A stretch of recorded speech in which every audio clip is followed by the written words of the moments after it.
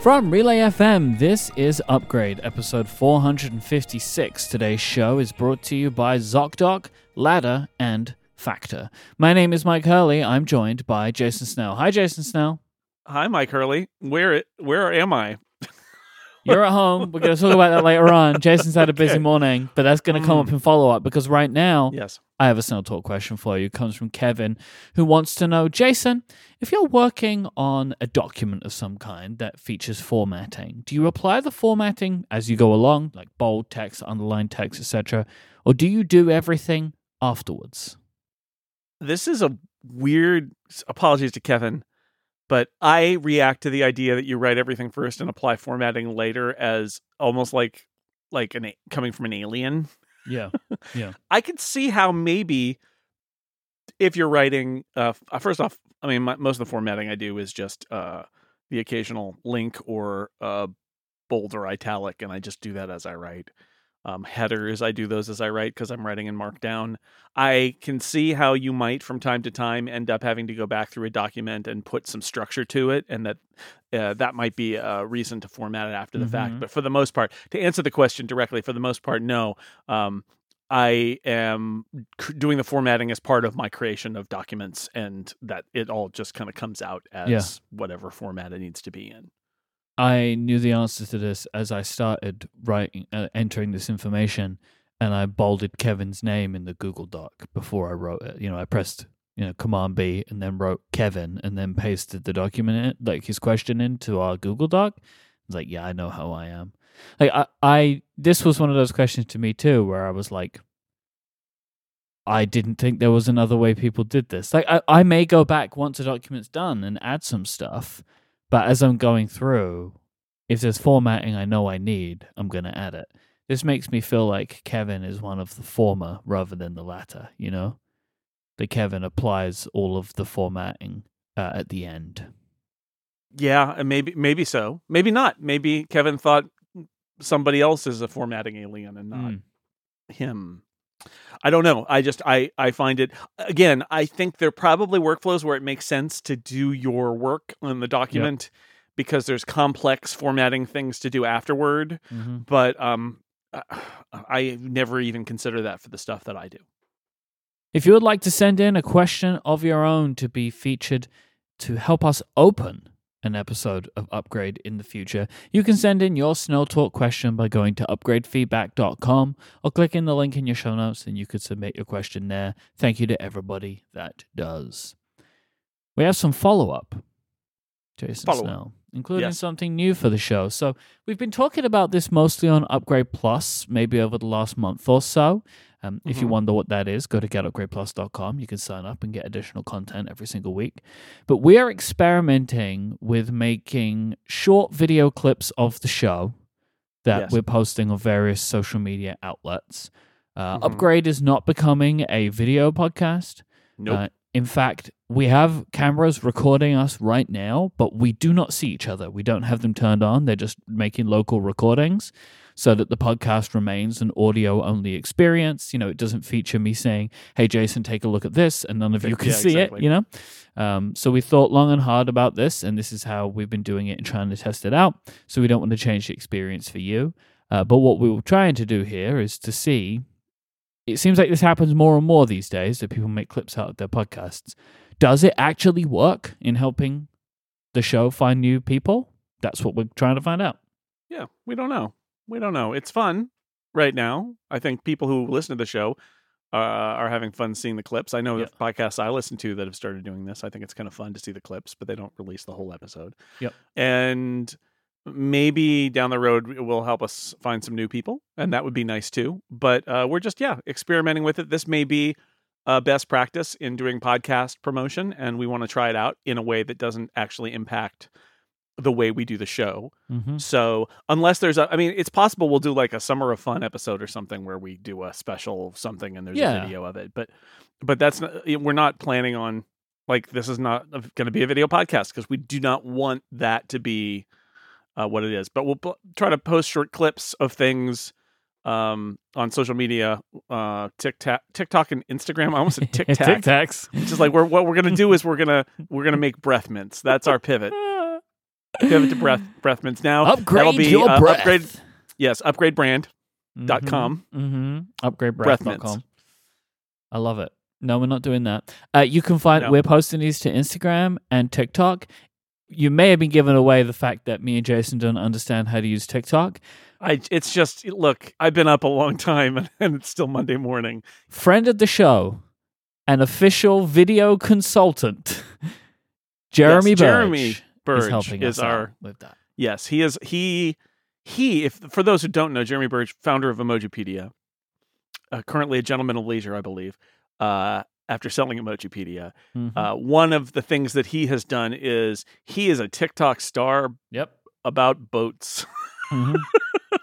About his boat in particular, his canal boat that he drives around, or pilots, I don't know, in the canals in England. And he has learned a lot about posting little video clips to the socials, and he's providing us advice and help, and we thank him for that. So I'm currently producing all the clips. In the long run, that will probably have to go to someone else, but for now, I'm trying to figure out what I want them to be like. And I would like at some point to add to your list of things, Mike, note where you think there was a thing that happened that was fun that might be worth a clip. That's good. I could do that while I'm taking my editing notes. While you're taking your notes, that would help me. But we're just experimenting with it, and we're doing them as vertical videos because, again, the kids on the Tic Tacs, on their breath mints. Well, this is one of those things where, seriously, like for this to make any sense, it has to hit algorithms.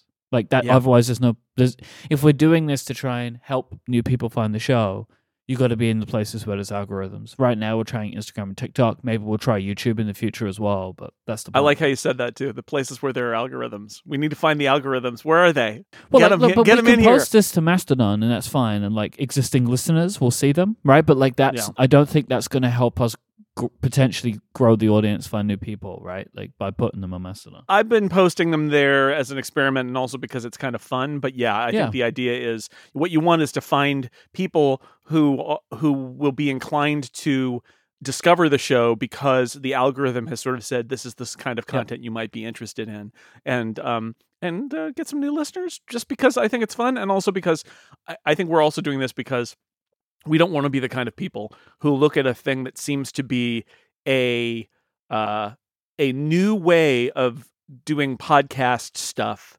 and be the people who are like, no. Surely that it is the children who are wrong, right? We don't want to be those people. I want to be open to this. This may end up being impractical for us. It may not have a real benefit, and it may be too much overhead. But I think we need to experiment with it and not just poo-poo it. So we're going to give it a try. Yep. And I appreciate you pushing. Without ruining the audio podcast by having that like, whoa, Mike, what's that? Look over there. Oh, can you believe that thing? There's someone behind you. Whoa. Yeah. We're not doing that. We're not doing that. So we mentioned you've had a busy morning. We're recording this at 10 a.m. for you, but you've already been on a plane today.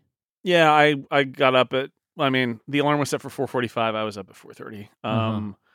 And we were visiting our kids. Our kids go to college at the same college for this year only because my daughter's a senior and my son's a freshman. And so we visited them, and it turns out that the flights back and forth between Eugene and the Bay Area are limited, and there seemed to be no Sunday night flight. So we decided we would just have the very early morning, Monday morning flight. And so we got up and took a cab to the airport, and then waited at the airport and got on the plane, and then had to get the parking shuttle to our car, and then I had to drive Lauren to her job directly and drop her off, and then come here. And then just before we started, I made some tea, and not my first tea of the day, but made some tea and made some English muffin with peanut butter, so I would have protein in my body and be as coherent as one might want on a podcast. Podcasters need protein. Everyone knows that. Yeah, everybody needs protein. Podcasters especially. But why is this related to technology, Mike? So you sent me an iMessage this morning, which is a rare occurrence for me and you to iMessage. I don't know why we do this, but we always just talk in Slack. I think we just got used to it. We have we talk all the time, but we just talk in Slack. But you sent me an iMessage of a Flighty link for me to track your flight, which was a great experience because I had a live activity on my iPhone that I was able to monitor through the morning as you were flying, so I knew when you were landing, so I could kind of plan my day out a little bit. I was able to take advantage of the newer feature in Flighty, which is to designate a flight as a friend's flight, so it doesn't show up in your stats and it's in a different part of the app. Exactly. And the iMessage experience is really good because you sent me the link. I tapped the link and it just opened the Flighty app for me, which I already have. I'm a big fan of Flighty. If you don't have it, you get a web page that's got the information in it. Yeah, which is even better, right? That they actually have that. It's not like I mean, I'm sure it's like if there's a button in here that says view full details, and I'm sure that on the web view, I'm sure that takes you to hey, you should get Flighty, but it's not like that. The web view is just you can't look at this without which is right. A bit, it's because it's meant to be shared with people. That's the point of it, right? Is hey, I'm traveling, and you text your person you're going to see or family member or whatever it is, and say, here's my flight info, and they can actually see they got off on time, they're going to get on in time, and all of that. I mean, then it took me an hour plus to drive, plus the shuttle to the. I mean, there was a lot more after we landed. It took another. It took another hour and a half to get home. So yeah. I was tempted to text you and be 5 minutes to go. I thought, I'm not going to leave you alone. I'm not going to be. But I was at the Flighty live activity. I think it's gotten even better since the last time I used it. I looked at it at one moment and it was giving a countdown, in minutes and seconds until you were going to land. It's I didn't even know live activities could do that. I hadn't seen one other than the official one do a countdown like that. Just the design of the live activity is so good. Flighty is a top tier application. It was just another experience I'd had of it today that was really cool. It's not cheap. No. And so top tier it's not for everybody, yeah. But it is so great. So yeah, I'm a little discombobulated today. It's because it was a very unusual morning, but now I'm just sitting at my desk doing Upgrade. So now it feels like every other Monday morning. Well, allow me to take you on a rumor roundup, Jason Snell. Maybe that will help out. Let me give you the lay of the land, what's been going on over the last few days.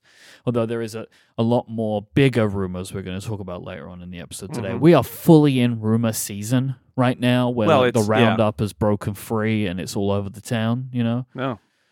9 to 5 Mac is reporting that the iPhone 15 and 15 Pro may feature a frosted glass back. These were leaks posted to Weibo, which have given them the indication this would occur.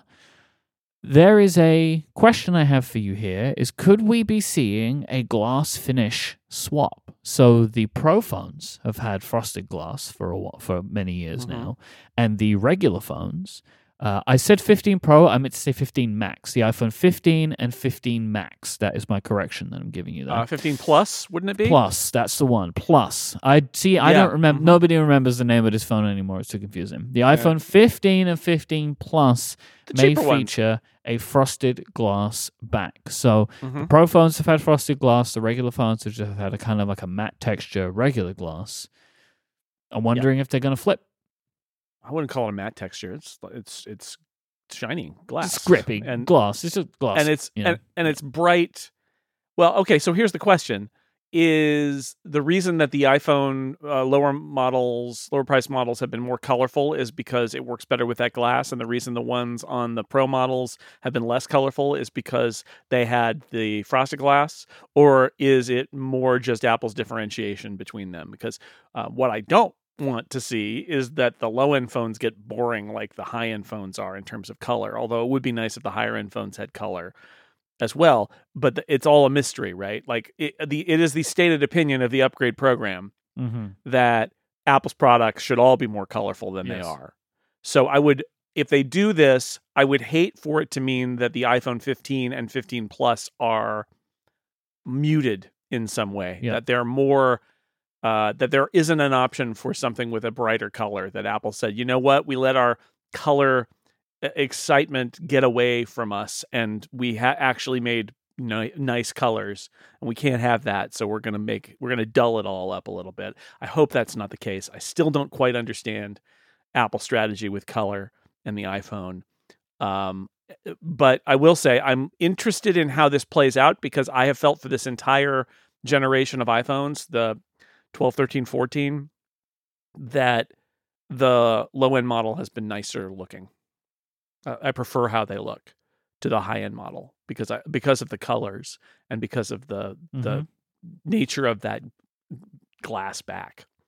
So what's it going to be? I don't know. I mean, this is the problem, is these I feel color rumors are some of the worst rumors, because I don't know. It just feels to me like that's shaky ground. Like Apple can make decisions. Color is one of those things that Apple can decide later on in the process. They just need to manufacture. They could have 8 colors going in and then decide on 4 or 3 when they actually ship them. We don't know, but It's an interesting idea. I mean, they got to do something, right? They want these to feel a little bit different. Otherwise, it's the exact same phone for 3 or 4 years in a row, and that's no good. So if remembering, the Pro phones are expected to get titanium frames. So there was 9to5Mac questioning if there could be something going on there, that maybe they're changing the way that the glass looks on the line in some way. Maybe it will match up better with the titanium, or they're just trying to potentially make the phones, as you say, just overall look more different, even though they're potentially not changing too much of the industrial design. And I don't know enough about how the titanium manufacturing process works, but the question would be also how does titanium coloration work, right? Yeah. Like if there is an anodization like process for titanium that allows them to have it hold bright colors, then that would allow them to do bright colors on those phones. If there isn't, and it really just needs to be shades of gray with a very subtle tint, then we're going to be back where we've been all along with those Pro phones. I remember an Upgradian wrote into us a while ago, because we quick questioned that like titanium can be, that color can be added to it. But I remember that vaguely, yeah. What we don't know is like how much color. Like, yes, you can add color, but like, is it bright or is it dull? Like, I don't know the answer to that. And we also don't know what Apple will do, because they have their own ways of metallurgy. I used my very clever Upgrade search engine to see that was in episode 441 when Josh wrote in to let us know that titanium can in fact be anodized and the colors can be quite vibrant. So maybe dream here, dare to dream. Maybe we'll get some Pro phones with brighter color options on the glass backs and on the anodized titanium or equivalent thereof titanium frame. Ming-Chi Kuo is reporting that the 15-inch MacBook Air will only offer an M2 chip. It had previously been suggested that maybe an M2 Pro would be available in this model, but now is saying it will just be 2 configurations of the M2, probably one.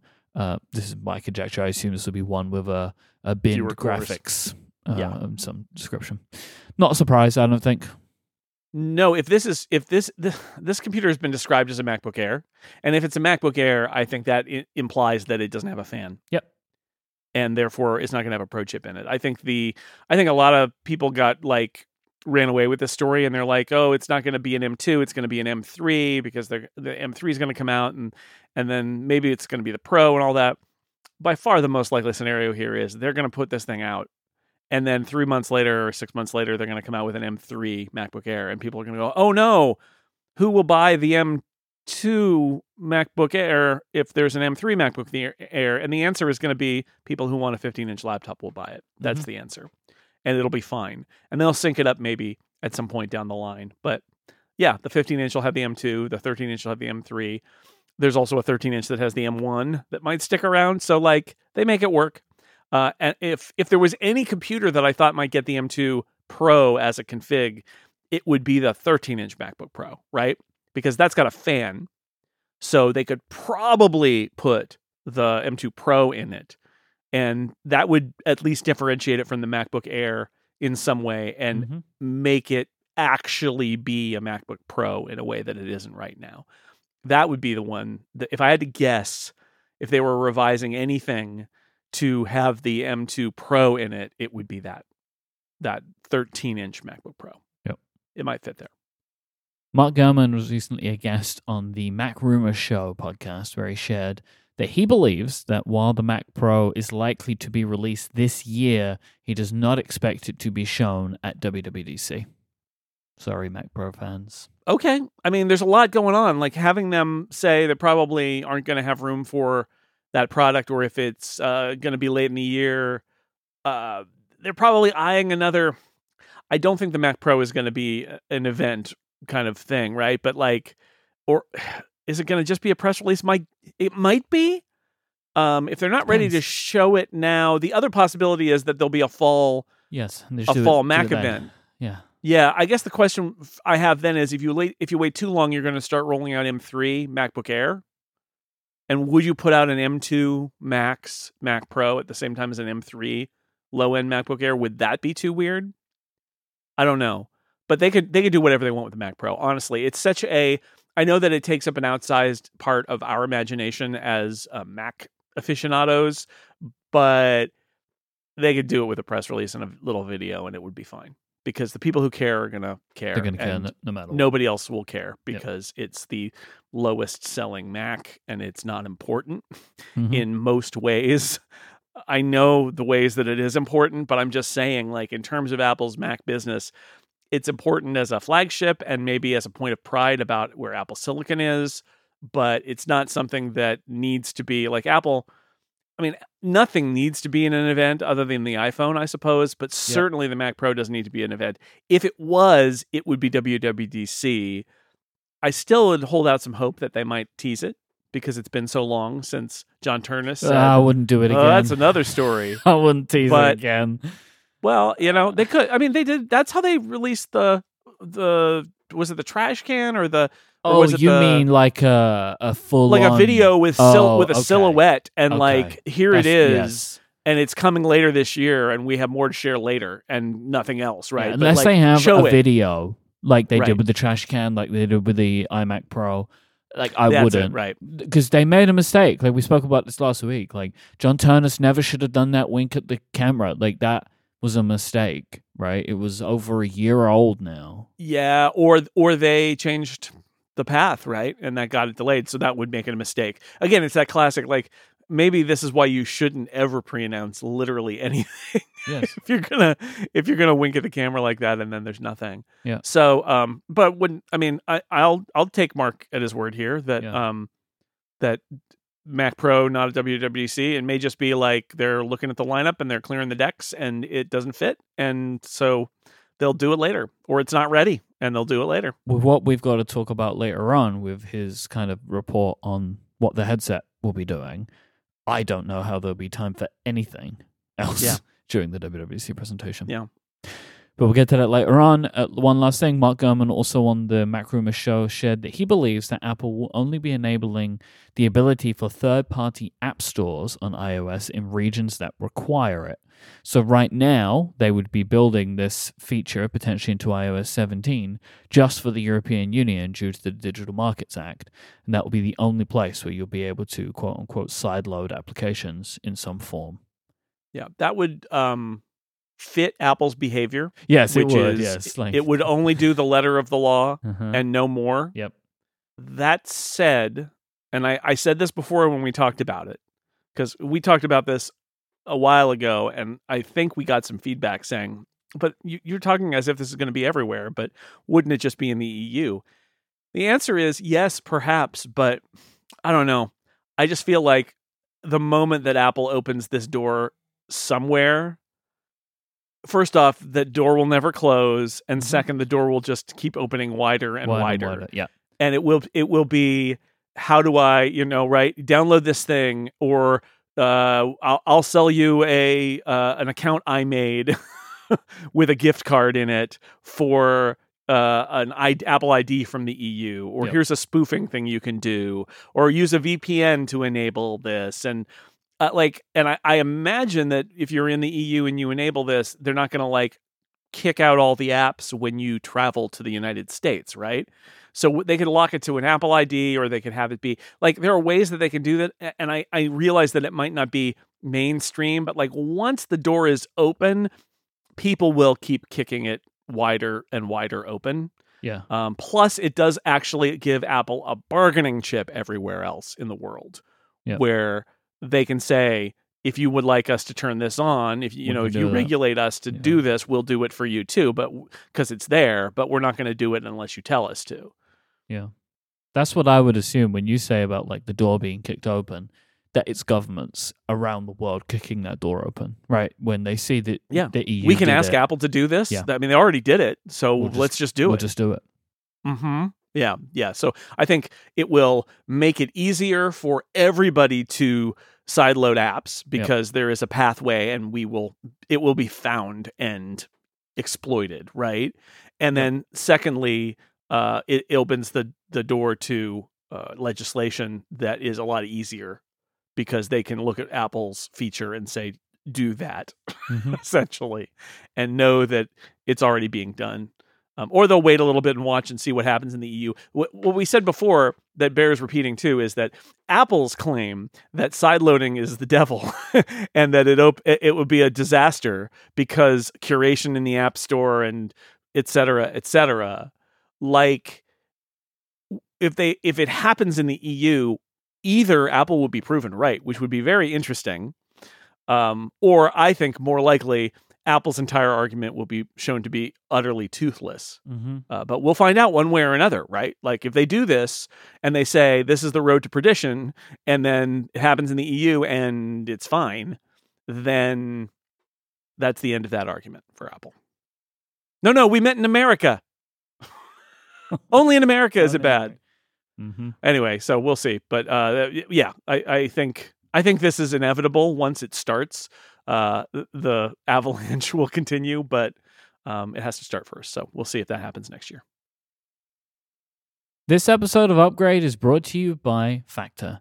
This spring, you need nutritious, convenient meals to energize you for warmer, active days and keep you on track to reaching your goals. Factor is America's #1 ready-to-eat meal kit and can help you fuel up fast with ready-to-eat meals delivered straight to your door. You save time, eat well, and tackle everything on your to-do list because that one thing's taken care of for you. Skip that trip to the grocery store, skip the chopping, prepping, and cleaning up after cooking too. Factor's fresh, never frozen meals are ready in just 2 minutes, which is so much faster than any takeout option. So all you have to do is heat and enjoy, then get back outside, soak up the warmer weather, take those tasks off your to-do list, just play a video game, do whatever you want. There are delicious flavor-packed options on the menu each week to fit a variety of lifestyles, like keto, calorie smart, which are around less than 550 calories per serving, vegan, veggie, and protein plus. Prepared by chefs and approved by dietitians, each meal has all of the ingredients you need to feel satisfied all day long while meeting your goals. With over 34 chef-prepared, dietitian-approved weekly options, there's always something new to try. Plus, you can round out your meal and replenish your snack supply with an assortment of over 45 add-ons, including breakfast items like egg bites, smoothies, and more. Jason, did you go for Protein Plus because podcasters need protein?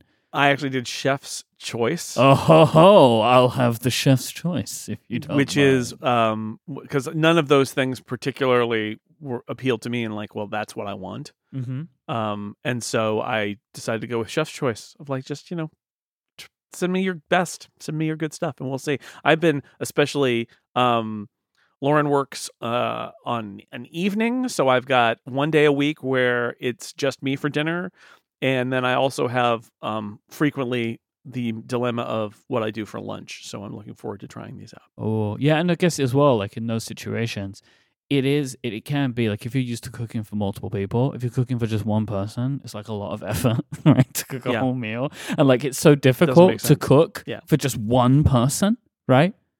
Exactly. Because you have too many ingredients, you end up with too many leftovers. That's awesome. I look forward to in future episodes hearing what the Chef's Choice provided you.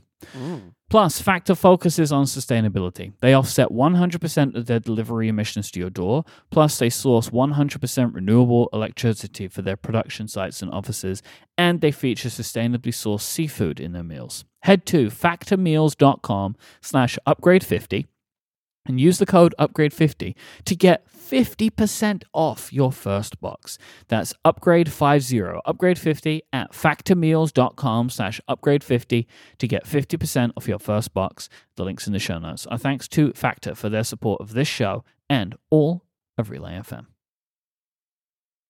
The Wall Street Journal is reporting that Apple is developing a journaling app that could possibly be unveiled with iOS 17. A quote from the Journal. The Apple journaling app, the Journal, do you think it's a coincidence that the Journal got information about the Journal app? Well, I mean, it is the official journal of journaling on Wall Street, so that makes sense. So maybe this is an app for Wall Street journals to journal? It is an app for Wall Street journals. It is a journaling app. It is reported by the Wall Street Journal. Are you getting it yet? Are you? It's an app. The Wall Street Journal is reporting that Apple is developing a journaling app that could possibly be unveiled with iOS 17.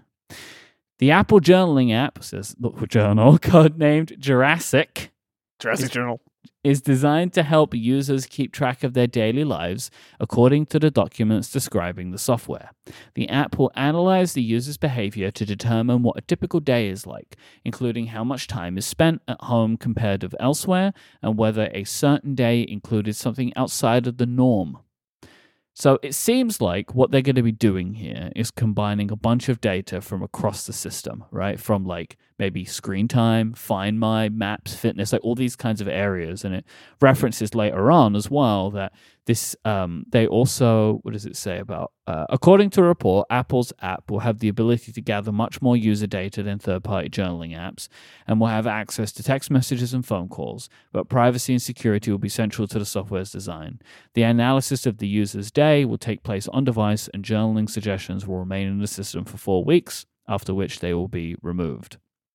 And as well as the automatic stuff, it is actually supposedly acting as a journal, so it brings in like this data for you to look at, and maybe you can add it to the app in some way, but it is also prompting you to reflect on and write about your day, right? So like you will have the ability to just write what you're feeling, write what you're thinking based on this information.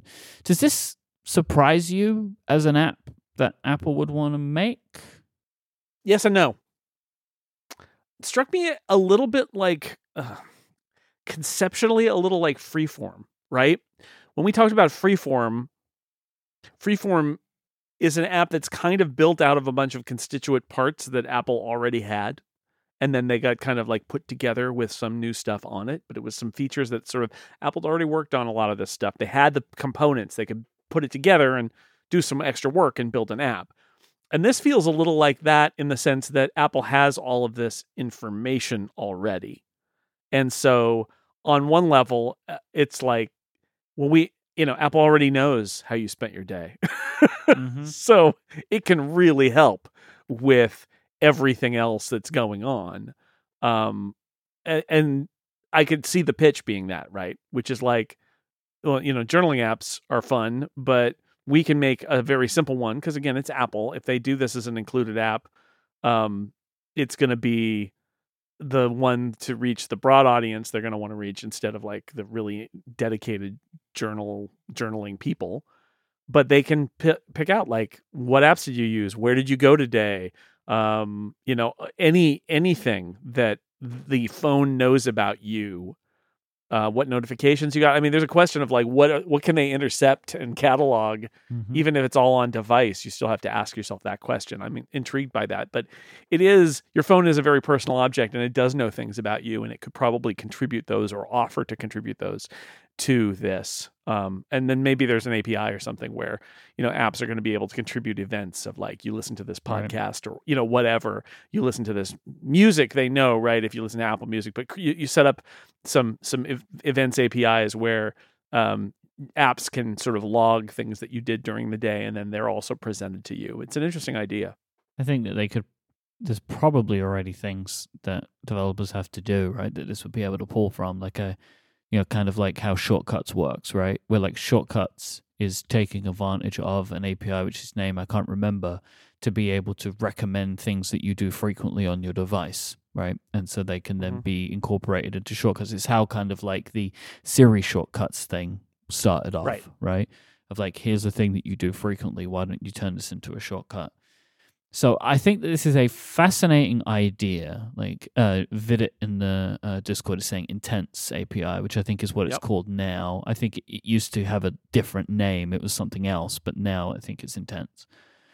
This idea is fascinating to me. Obviously, I care about journaling. I make a journal, right? And I think because I believe in that idea of like reflecting and writing out. And for someone who's already a journaler, I could imagine myself wanting to take advantage of the data part, but I'm still going to write it down on pen and paper because that's just what I care about. I would love it if I could, maybe take a picture of my theme system journal, put it into this app, right? So like what I write down, I could add it in, and it could, be something like that. I know that our friend David Sparks does something similar, right? Like he writes out a journal and takes pictures of it and saves it in day one, right? So like you could do that, but you'd benefit from all this information. I mentioned day one, so I will say here, the thing that surprises me about even approaching an app like this and the way that they're building it, it's like it just kind of feels like they're asking for trouble, like because Apple will now make a journaling app with features that only they're able to access. But existing apps that do this kind of stuff, they can't get all of the information about your text messages, your phone calls, your proximity to other people, which is a thing that it will be able to work out to try and suggest that, maybe you spent time with Jason today because you were both in the same place based on Find My. Like, third parties aren't going to be able to access this data. So whilst this could be a good feature, it could end up just being another kind of place to hang a hat on of how Apple is anti-competitive. And for that reason, I'm kind of a little bit perplexed by this idea because I can't imagine this will be a set of APIs for journaling apps to be able to use. Well, I mean, this is, I think this makes the counter argument, which is the privacy argument, which in the Wall Street Journal report, that's what they say, is that privacy and security will be central to the software's design. I think that's the counter argument, which is Apple is going to keep all this on device and it's going to be encrypted and in your iCloud account, et cetera, et cetera. And that's, and that anything that Apple's doing in terms of analyzing your behavior, it's just going to go to this place and it's just going to stay on your device. And then Apple, the stuff you choose to save is only going to sync encrypted to Apple and it's going to be super perfect, right? The reason that they're going to say that is because, honestly, can you imagine saying, we've got an API now that's going to collect all the behavior of everything you do on your iPhone, and third-party apps will be able to read it all. No, like you can't. You can't do that, right? Because there's essentially zero trust with third-party apps. We've been down this road before. Yeah. And even if there are clever ways they could do it. They could have it be like, okay, it is an API. We're not non-competitive.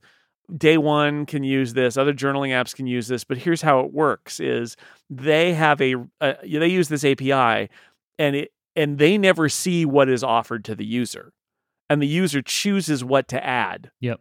From an API that's running, kind of like that Photos API that brings up a photo picker, but the app doesn't see the photos in your library. It just sees the ones you pick and pass to it, but it doesn't see all the photos in the library. And that's Apple's approach to privacy.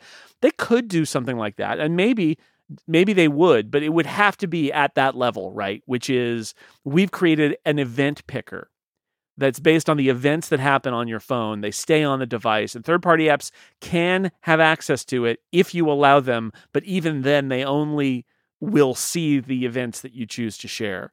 And it won't be like share all my music with this app. It'll be, choose the music that you listen to. Here's a list that you listen to today. Pick the songs you want to share with this app. Maybe they could do it that way, but it's going to be tough. And often what Apple does is they release the app and then the API comes later. So it's like, just this time it's just us. But it would certainly, the counter argument would be, there are already journaling apps out there. What are you doing? Why are you privileging yourself here? Why don't you just build the API and let all the journaling apps use it if you think it's such a great idea? Yeah.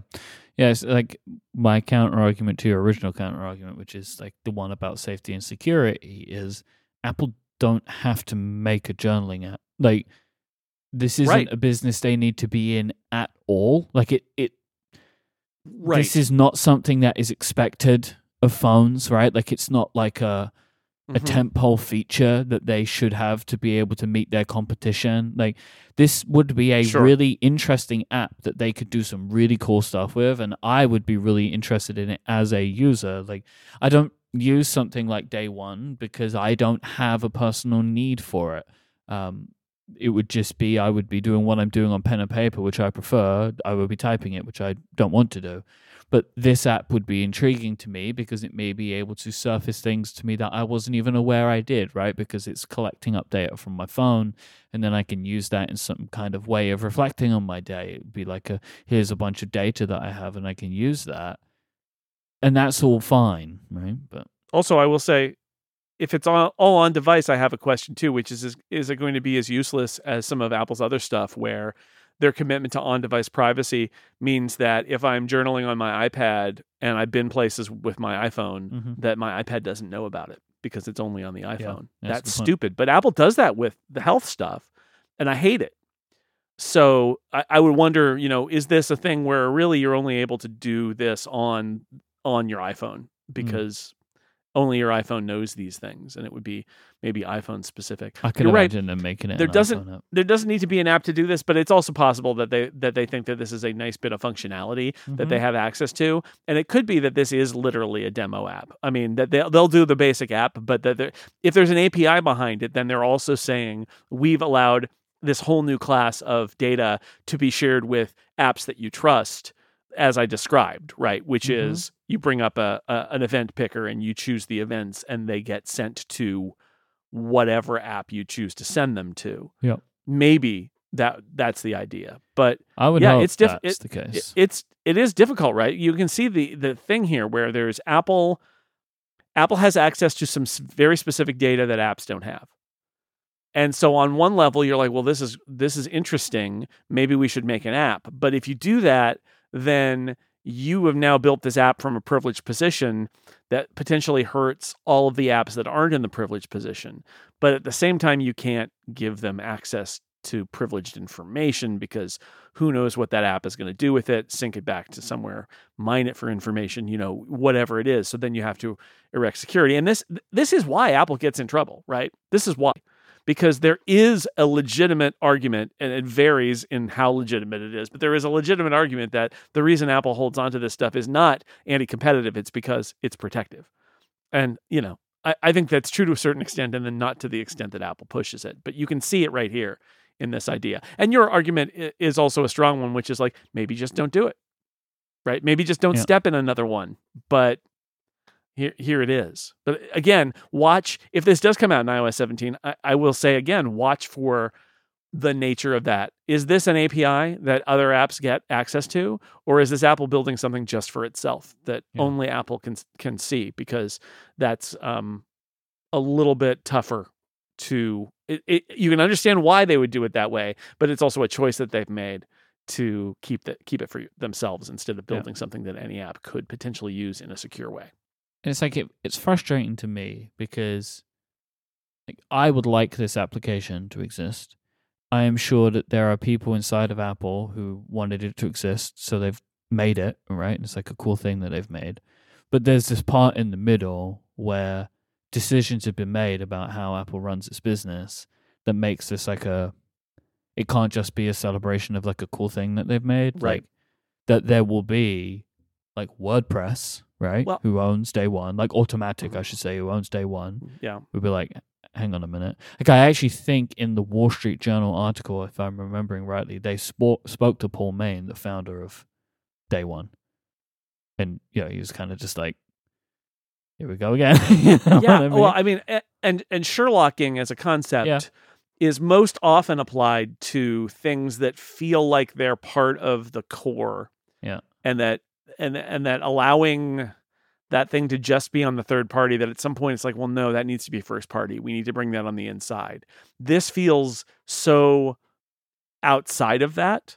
And I totally can hear the pitch from inside Apple about it. And I think that there's validity in that. But you are like, there's no driving impetus to doing something like this. This is literally like, hey, journaling apps are popular, but we could do way better because we have access to better info. Let's just make a journaling app. It's like, okay, but you're not supposed to do that. No. It's always the worst thing to have to hear that you're about to be Sherlocked, Day One founder Paul Main told the Wall Street Journal after hearing about Apple's plans. It will definitely give us some competition. Yeah, right? I mean, and then the counter argument is Apple validating the category matters. Yeah. Apple getting people interested in the idea matters. And I do think it gets overstated. Often Sherlocking does have the effect of validating your market. And while the most casual users are pleased with what the platform vendor can offer, there's still a big opportunity in all the stuff that the platform vendor will never offer, because Apple is going to keep it simple because it's a stock app. Yeah. So it's it's dangerous, but also an opportunity, depending on the details. Yeah, I think that for me, the Sherlocking part becomes more complicated when and if, right, Apple has created something in their system to allow just them to do this part of it. Like, we're going to make the same apps, an app in the same category as you, but ours will be able to do a thing that we will not allow you to do. Right. Nobody else has access to this data. It's privileged, but we get it. And so that's why ours is the best. That's more complicated to me. Yes, I agree. That's why I think looking for, is this part of a sharing API, or is this literally only Apple will provide this information and that's it? No other app can get this information in any way. That's shakier. But like, as someone, in case people are wondering about conflicts, right? As someone in the journaling business, like this for me is good, right? Because I don't make a journaling app, but I make a journal, and this will put journaling in the minds of more people. So to me, it's like a good thing, right? Because I make something so different to an app that like you have to want to do it. So like, this might do that thing, right? Exactly what you're saying, where people find out about journaling more, and then I can be like, oh, hey, have you seen this really nice paper version that you might want instead? But like, if I'm making an app, right? If me and Gray were making the theme system journal app, I'd be pretty upset about this, right? Because that's more of a direct competition. So I'd be interested to see. Like, I am genuinely very intrigued about this. I think it would be great to be able to have applications where they're able to pull in more stuff across the system, right? I think that would be great. And I would love it more if there was some easy API or like some easy way for this journaling app to be able to pull in things that I'm doing at third-party apps. I think that stuff tends to fall down quite a lot, right? Like Shortcuts is a perfect example in places where it'd be great if developers actually did more, right? To like really truly support it. So we'll see. But I am intrigued. This episode is brought to you by ZocDoc. You might be trying to find, you got something going on, right? You're not feeling your best, and you want to try and find a cause for these symptoms. And then you end up stumbling down a rabbit hole online, and now you're a bit more worried than you were before. There are better ways to get the answers that you want rather than Googling or being on TikTok.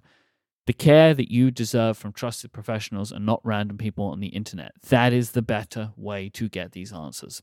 ZocDoc helps you find expert doctors and medical professionals that specialize in the care that you need to deliver the type of experience that you want. ZocDoc is the only app that lets you find and book doctors who are patient-reviewed, take your insurance, are available when you need them, and treat almost every condition under the sun. Being able to book doctor's appointments in an app and then arrange calls and just do the whole thing without ever needing to leave your office, leave home, that is such a game changer.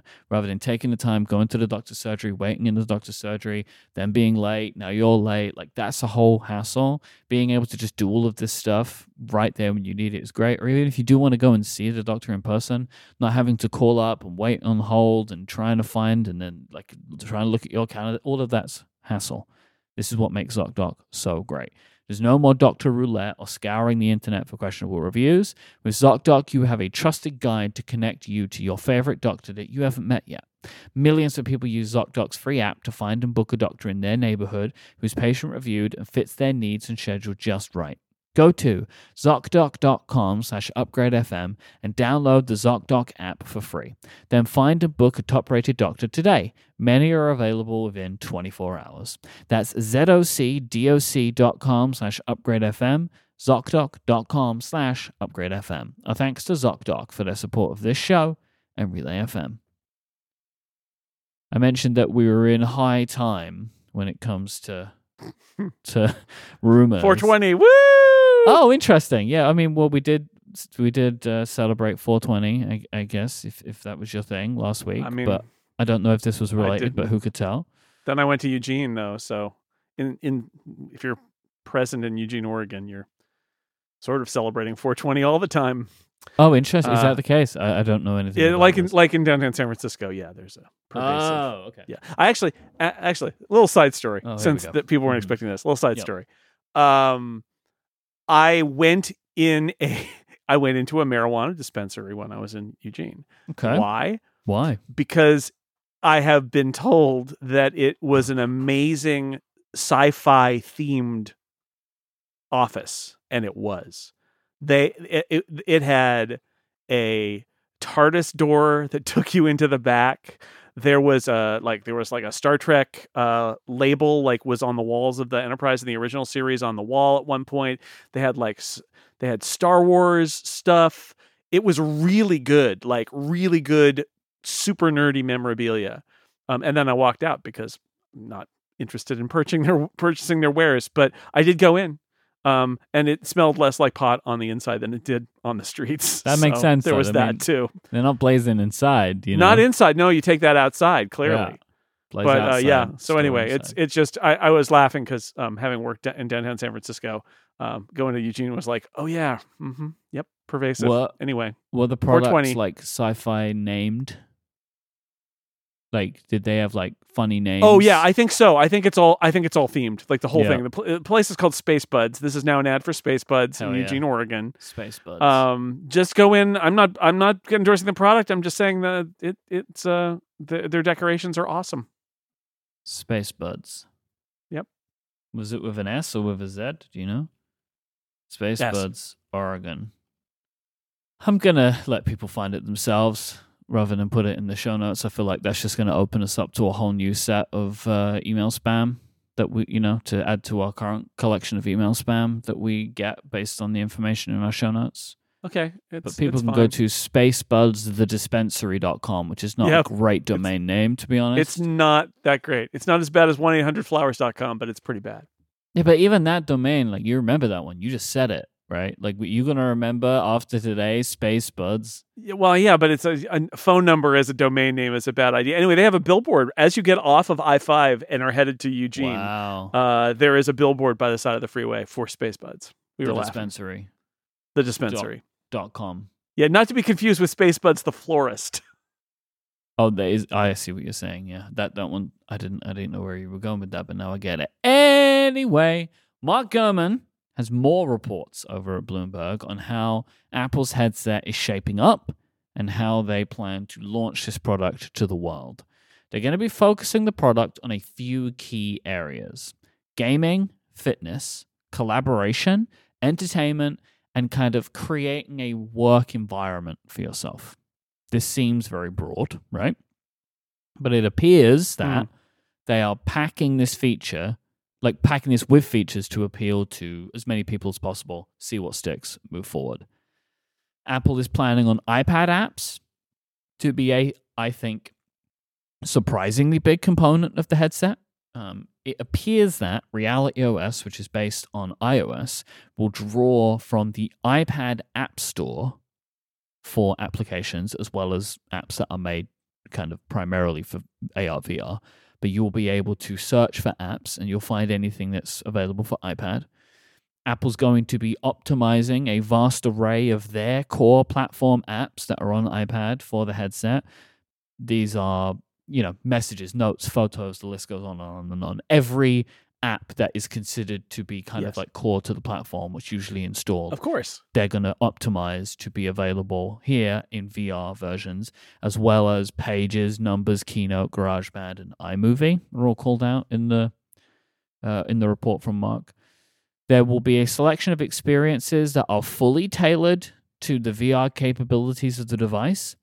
Apple Books is in this part, which I can't get my head around. The VR Apple Books experience, like what that is. I don't know.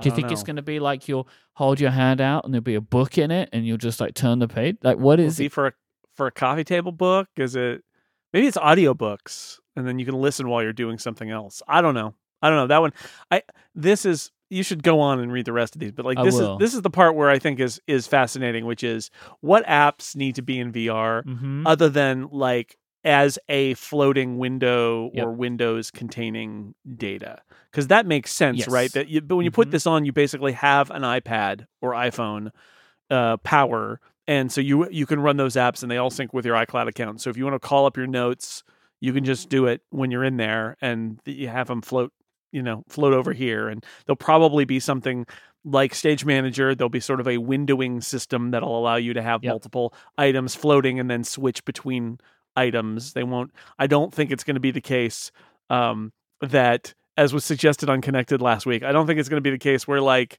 you're on a calendar and you have to run to the right day and then jump on it and then climb in the calendar, man. And the day, and then the day emerges and then you can touch I don't think it's going to be like that. There'll be a window with a calendar. Someone is going to make the VR calendar app that you climb through. Yeah, someone made the podcast that didn't have a recording and only had show notes too. There are bad ideas exist in the world, so I wish them all luck. Oh my god, I've forgotten about that.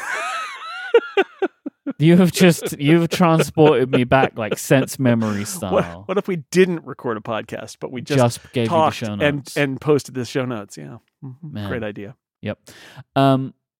But there are other apps that Apple are making which do make more sense, I think, like when you just read them rather than books. So a meditation app, great, right? Like you can create a serene environment, right? And you can also be like, locked away inside of the app. Well, yeah, because it's sensory, right? You got the audio and the visual to try and create a pleasant place for meditation. Right, makes sense. It's like the Breathe app, or what is the Breathe app now the meditation app? Anyway, it makes sense. Yep. Freeform, which will quote let users work on virtual whiteboards together while in mixed reality. I actually imagine Freeform will build part of the new FaceTime experience. Like I actually think that they will work together. Because you'll be in a virtual meeting or conference room with a shared whiteboard, essentially. I think that those two things will go together. And/or you remember how in iOS 16 there was like, hey, all of these apps have new collaboration features, right? Like I could imagine any app that they added this like iCloud collaboration to could also be pulled into a VR meeting and be worked on all the time together. Just a share play will be like that too. Just a share play. It's the same kind of thing that'll be there. So yeah, I think most apps are going to be like, again, not running across a calendar, not like having to, take an adventure to move from one tab of a numbered spreadsheet to another. Like those will be things that maybe they'll be like little VR affordances, but I'm really thinking of it as it's a computer that's already running and it's on your face. And so those apps will be there. So if you want to bring up Keynote, you can do that. And you'll be able to do some level of productivity in here. I think the question is always going to be, why am I doing this on a headset and not on an iPhone or an iPad or a computer? And maybe the reason is that they want you to think of this as a productivity device where like you can go, this is that famous concept of, what if I go on a business trip and I don't bring my laptop. Instead, I just bring the headset and I can sit in the hotel room and I can do work with a big monitor and everything, but I actually am just using the headset. Maybe not. We'll see. But there's not a very heavy lift to bring these apps in their basic form to the headset. The question is, which ones deserve more? And that's a little bit of the mystery here. On that note about like kind of going back a little bit to talking about these apps, like iPad apps, Quote from the Mark's report, the device will be able to run multiple apps at the same time, floating within the mixed reality interface. The product will remember where you were physically when you were using the app. If, say, a user runs the web browser from the kitchen, goes to another room, and then comes back, the browser will reappear. I like that. This feels a little like Siri intelligence almost, which is like, except for spatial, right? Where it's like, oh, I know that this time of day you do this. I know that, when you're in the kitchen, you had the web browser up, so I'm going to do that. So yeah, or imagine Stage Manager that's geotagged. What I would like in this is like, we both have spoken about Mela, the recipe app, right? If that was just pinned to my wall always in the kitchen, great, right? Like, because that's the place where I need it. It's the place where I want it. So like that kind of thing could make sense. With a headset on. I mean, we also have to think, on one level, this all seems a little, we're going to have some questions where it seems ridiculous. Like, why am I doing the headset there? And I think we're going to be able to analyze this when this thing is real and say, what's Apple thinking here? Because something like web browser in the kitchen, like, okay, you're using your VR glasses in the kitchen. What's that about? I think the answer is, imagine the future product that is always not as cumbersome and that's AR and that you would wear and is augmenting all aspects of your life. I think part of what Apple is trying to do with this in the long run is that. And so some stuff might make more sense in the near term, and some stuff might be like, well, this is great, but I'm not going to actually cook with this thing on. And the answer will be no, but in 5 years you'll wear something and you will use it to cook. But so we're starting that process now. It'll be interesting to see that, because some of this stuff will seem a lot less practical than other stuff will. Mark calls out a few things that we've mentioned around video. So we've been kind of wondering about this for a while, like watching movies in a VR theater, which is a thing that we've both done with Oculus products in the past. And then also like kind of sports and live events that you would actually be able to have some kind of presence within that event, which was, there was a company called Next VR that Apple bought many years ago, and they were doing this exact thing. So they would set up at a sporting event, record it, and then you could use their tools to watch it back and feel like you had some kind of sense of being there.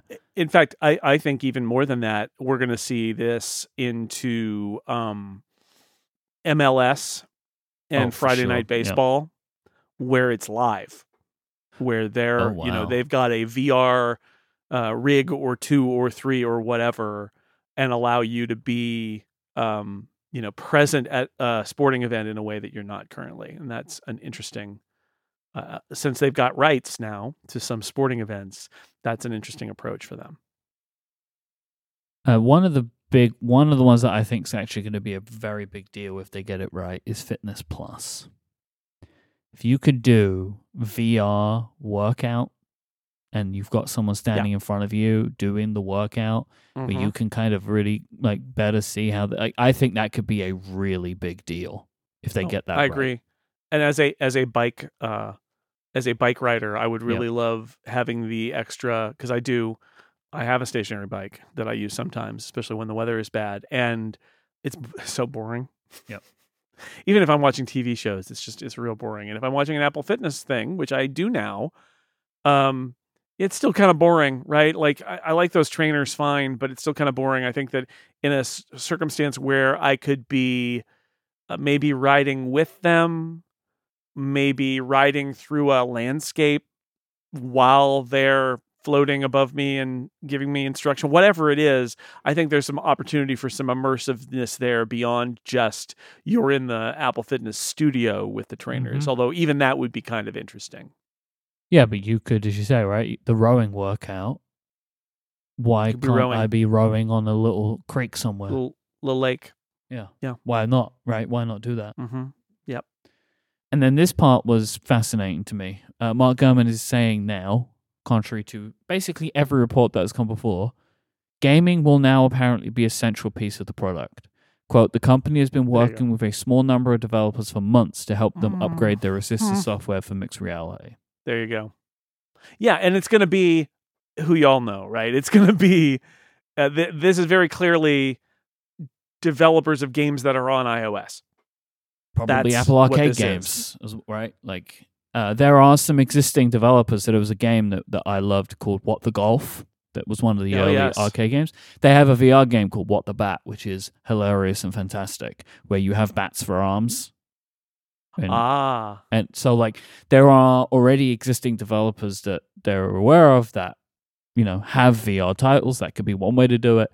And there could also be, they could be working with people to create virtual reality versions of their existing games, etc., etc. But I still remain intrigued about what the control mechanisms are. If it's all going to be hand tracking, I don't know. Yeah. This device will have biometrics in the form of eye scanning. Mm-hmm. It's eye ID.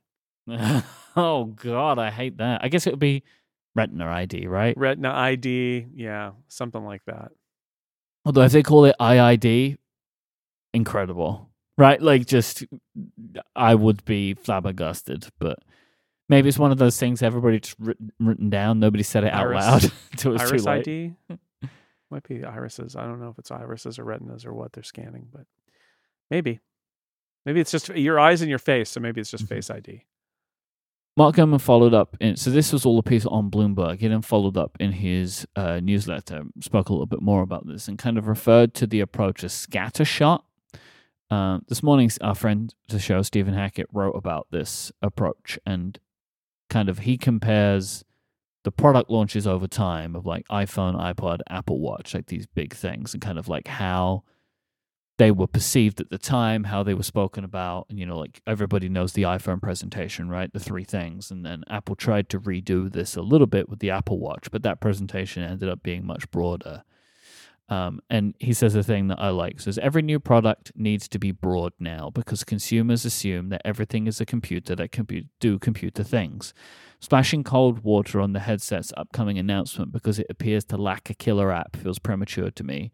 Doing a bit of everything is mere table stakes now.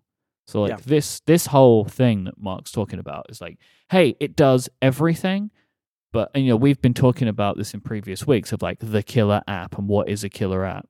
And like realistically, the killer app for this headset is just using it and it feels good. Like but it needs to do it all. Or it'll emerge, right? Like they'll give a sense of a thing where it's like, oh, that thing is what everybody loves about it, and these other things don't matter. But I agree with Stephen; it's table stakes at this point. And you've got the other thing is Apple's advantage here, and this is actually what I wrote about in Macworld last week. Apple's advantage is Apple has built, because Apple is the only company that has a zillion different bespoke hardware or software platforms for hardware that they make, right? Like they don't just have one; they have a half dozen of them. The only way they can do that is by recycling. Everything is basically based on iOS except for macOS, and even that they share code and history. And so this product's going to be based on iOS too, and the apps are going to be very much like iOS. The great advantage is what we talked about earlier. You can just bring in your iOS apps and say, do people want to use Notes or Pages in VR? Mm-hmm. Maybe not. We don't know, but you can, and then let's find out. And they can do that at a cost that is so much less than if you had to build everything like that from scratch. Like Facebook can't do that, right? But Apple can do that. And then they can see, and then they can focus in other areas and place some bets. And I do think that that's what's going on. And as Stephen points out, like the Apple Watch did that too. And I think I don't love it because the ideal product launch is a product where you know exactly what it is and why it's going to be a hit.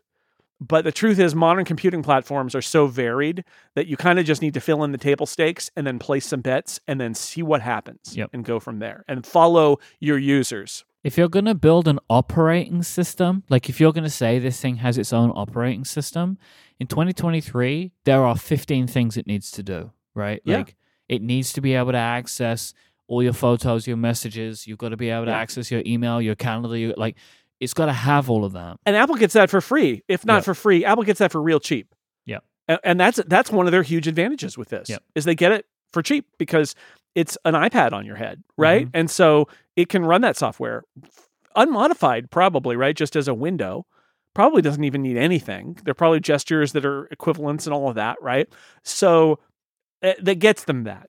And then they add extra stuff. Yep. It's how you interact with a touch device on a virtual screen and how you move around to different apps and different windows and different apps. And that layer of it matters a lot. And what these individual kind of like apps that go beyond, like the wellness app, that's a good place where you need to figure it out if there's a meditation app or whatever it is. So, that's the trick is you place your bets, you do the table stakes. Sorry, I'm mixing my gambling metaphors here, but you do the table stakes and then you have areas of interest where you kind of add on and then you ship it and see what happens. I'm a firm believer in that's what they have to do is that's why this product has to ship. Because they got to start going, and they got to start getting legitimate feedback from the world about the decisions that they made on the inside that were right, and the decisions that they made on the inside that were wrong, so that they can change direction. And you just won't know that until you ship it. Mark also has a few details about the battery pack to wrap this one up today. It will feature a magnetic connector, so there will be like a cable coming from the battery pack that will have a proprietary magnetic connector on the end that you'll attach to the headset, and you twist it so it locks. So that way it won't come out and cut your power, right? Right. But you'll just twist it, disconnect easily. The battery pack will look similar to the MagSafe iPhone battery pack, but will be bigger and should give about 2 hours of power. So Mark expects, which would make sense, that you would have the ability to buy extras of these. So you could, have 3 of them and keep them charging. Charges by USB-C, the battery pack itself. The headset also has a USB-C port on it, so maybe you could just plug it in if you're seated and just power it that way, right? Like that you'd have the option potentially. But yeah, that's how it's going to run. I think they're going to need to do that. If they're really talking about doing productivity things, I feel like they're going to need to have the ability for you to plug in directly. Yep. Why not, right? And maybe that's an extra, $100 6-foot cable that does that. I don't know. God. Yeah, maybe. Special VR cables. Gold-lined VR cables. Yeah. This episode is brought to you by Ladder. Look, we all have a tendency to put some things off to the very last minute. I know I do this all the time, right? I'm sure that you do too. Whether it's going to the DMV, arranging a dental checkup, which I'm so bad at, or getting to that next home improvement project, the kinds of things I'm talking about. While most of the time it works out, you just get it done when you get it done. One of the things in life that you cannot afford to wait on is setting up term coverage life insurance. You've probably seen life insurance commercials on TV and you thought, I'll get to it later on. But this isn't something you want to wait on. Choose life insurance through Ladder today. Ladder is 100% digital. No doctors, no needles, no paperwork. When you apply for $3 million in coverage or less, you just answer a few questions about your health in an application. Ladder's customers rate them 4.8 out of 5 stars on Trustpilot, and they made Forbes' best life insurance list of 2021. You just need a few minutes and a phone or a laptop to apply. Ladder's smart algorithms work in real time, so you'll find out if you're instantly approved. There are no hidden fees, and you can cancel at any time, and you'll get a full refund if you change your mind in the first 30 days. Ladder's policies are issued by insurers with long, proven histories of paying out claims. They are rated A and A+ by AM Best. And since life insurance costs more as you age, now's the time to cross it off your list. So, go today to ladderlife.com/upgrade to see if you're instantly approved. That's LADDER life.com/upgrade. One last time, ladderlife.com/upgrade. A thanks to Ladder for the support of this show and Relay FM. It is time for some Ask Upgrade questions. The first one comes from Brent today, who says, I'm curious how you do your show notes for the show. Specifically, does each episode get a new file in Google Docs, or do you have one single document that you update every single episode? And is this the same for all of your shows? One single document that we update each episode, and for all of my shows that have show notes, that is how we do it. Yep.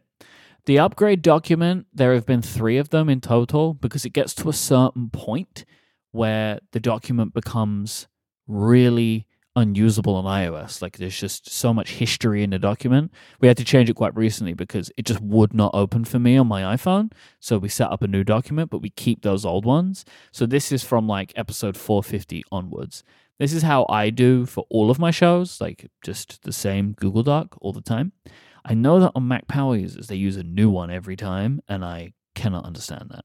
It doesn't because make they're sense to me. monsters. Yep, I that's a will good say point. that incomparable, and we have this now with our Google Sheet. I have a planning sheet. Yeah. MacBreak Weekly and Twit and also Clockwise have a Google Sheet with new tabs for every episode. Mm-hmm. And what they do there is they have a generic tab that they duplicate, or if you don't have that, you make a duplicate and then you delete everything from the previous episode and put in the new information. But that works better if you've got something where it's sort of like the format is we're going to talk about these links, or the format is everybody brings a topic like Clockwise. What we do on Upgrade is much more detailed and doesn't fit that format. No, so you we can't have outline in Google Sheets. Right. So Very it's a easily. Google Doc, and then we just delete it. And I mean, you basically just delete it and put in the new sponsors and the new number and then new content in between the headers. Because I can always go back to the history and see any episode yeah. that I want, which I love. If we need to, we can go to the version history, and it allows us to put a bunch of stuff down at the bottom of like here's an extra thing and here's an idea, and that all lives down at the bottom of the document. Yep. Jack asks, what are your favorite Safari extensions, and are they different on Mac OS and iOS? I have just go first here? 3, and they're the same on all of my devices. One is Super Agent. Super Agent is a fantastic app that basically means that I never need to see cookie notices anymore. Right. You set some preferences in Super Agent, and then every time a cookie notice comes up, it just applies those settings to whatever the cookie thing is, right? So like it can turn off tracking cookies, it can enable functional cookies only, and then I just don't need to see them anymore. 1Password is one of my extensions. I really like it on iOS a lot. I think it does a great job. And then Honey. I use Honey. This is the one where like it can save you money as you shop. It's like, why not just have it there? I've used it. I have it there. I haven't saved a lot of money with it, but I've saved some. So why not, right? It's just there. Whenever I'm checking out, it will check to see if there's any available codes for me and apply them. I'm using OneBlocker. I'm using, which is an ad blocker that's also content and custom. I actually, what was it? I was on a website that I won't name, but it's a tech website, and they have a new template where in the middle of the article, they insert a top comment. Oh yeah, I saw this recently. And I have block comments turned on, but that is inserting a comment in the story text essentially, and I hate it.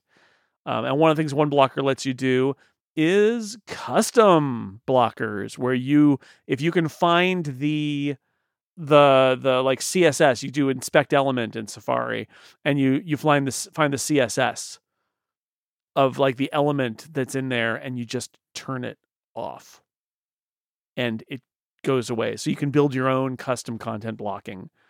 So it's blocking ads, but it's also blocking comments and trackers and widgets and other stuff. So I use that 1Password, obviously, and I am using. I wrote about this a while ago. Redirect Web for Safari, which basically is an app that lets you, and Stop the Madness, I think, does this too. You can basically put a URL pattern in and say, take this URL pattern when you see it and redirect it to a different web page. And I actually use that because there are a bunch of local newspapers in the Bay Area who are owned by the same company, and they all have the same URL scheme. And I subscribe to one of them, but the subscriptions don't cross. So it's set up that if it hits a URL on the one site, it rewrites that URL to the site that I subscribe to, which is pretty cool. Yeah, that's it. James asks, do you often use alternate icons for apps on iOS, or do you stick with the default ones? If an app has a picker, I will usually choose something. Yeah. And then I generally just leave it there forever after that. I'll always take a look, right? And like most of the apps that I like the most, I I've chosen something custom for it just because they're fun. It's usually, for me, it's usually a color. Like I've chosen a bunch of orange ones. Yep. But I'll give it a shot. I don't change them at all. But I don't do the thing where you make a shortcut and have a custom icon. I don't do it. No. But I do, if the app lets me pick, I will choose. And I'll do some of them if it's they've got like a 6 colors rainbow apple thing. I'll do that because on brand, right? Mm-hmm. I do that in some. So I have yeah, a lot little of bit the of 6 color ones because they look good. Yeah. Like I used to calc one that way. Mm-hmm. I use the purple Slack icon, which is the only good one in my opinion. Which a lot of people don't know that there is an icon picker in Slack. It's not great, but like you only get 3 options. I use that too because it's harder to think that it's the Photos app. Yep. The white one is not great on the iPhone because it looks like so many other apps that are just white with all the primary colors. Yeah, I use a few where I have the option to do so, but there are some apps that I wish had better options. To say like Todoist has a bunch of options, but I don't like any of them, so I just use the default one. But I would like to change it, but I don't like the options that they give me.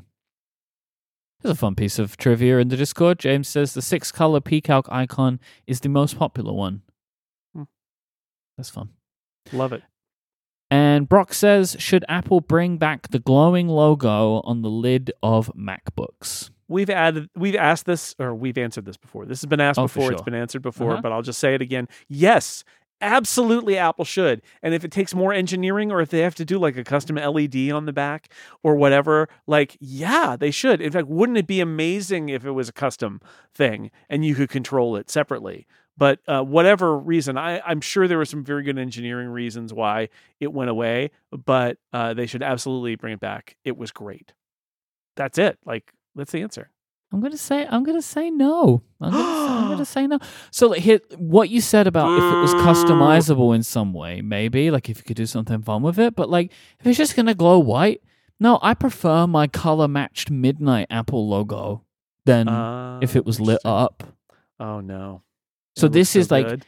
What they should do instead is more colors, right? Because then you can get a yellow one or an orange one, and they're matched. Like you don't need it to light up. Oh, you know? I like it when it glows, though. It just is so pretty.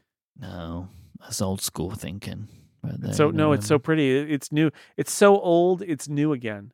Because in the reckon, dark, no one knows you're using a MacBook. In the dark, no one knows. Like I don't want that. I don't. You gotta send out a beacon. Like here it is, the Apple logo.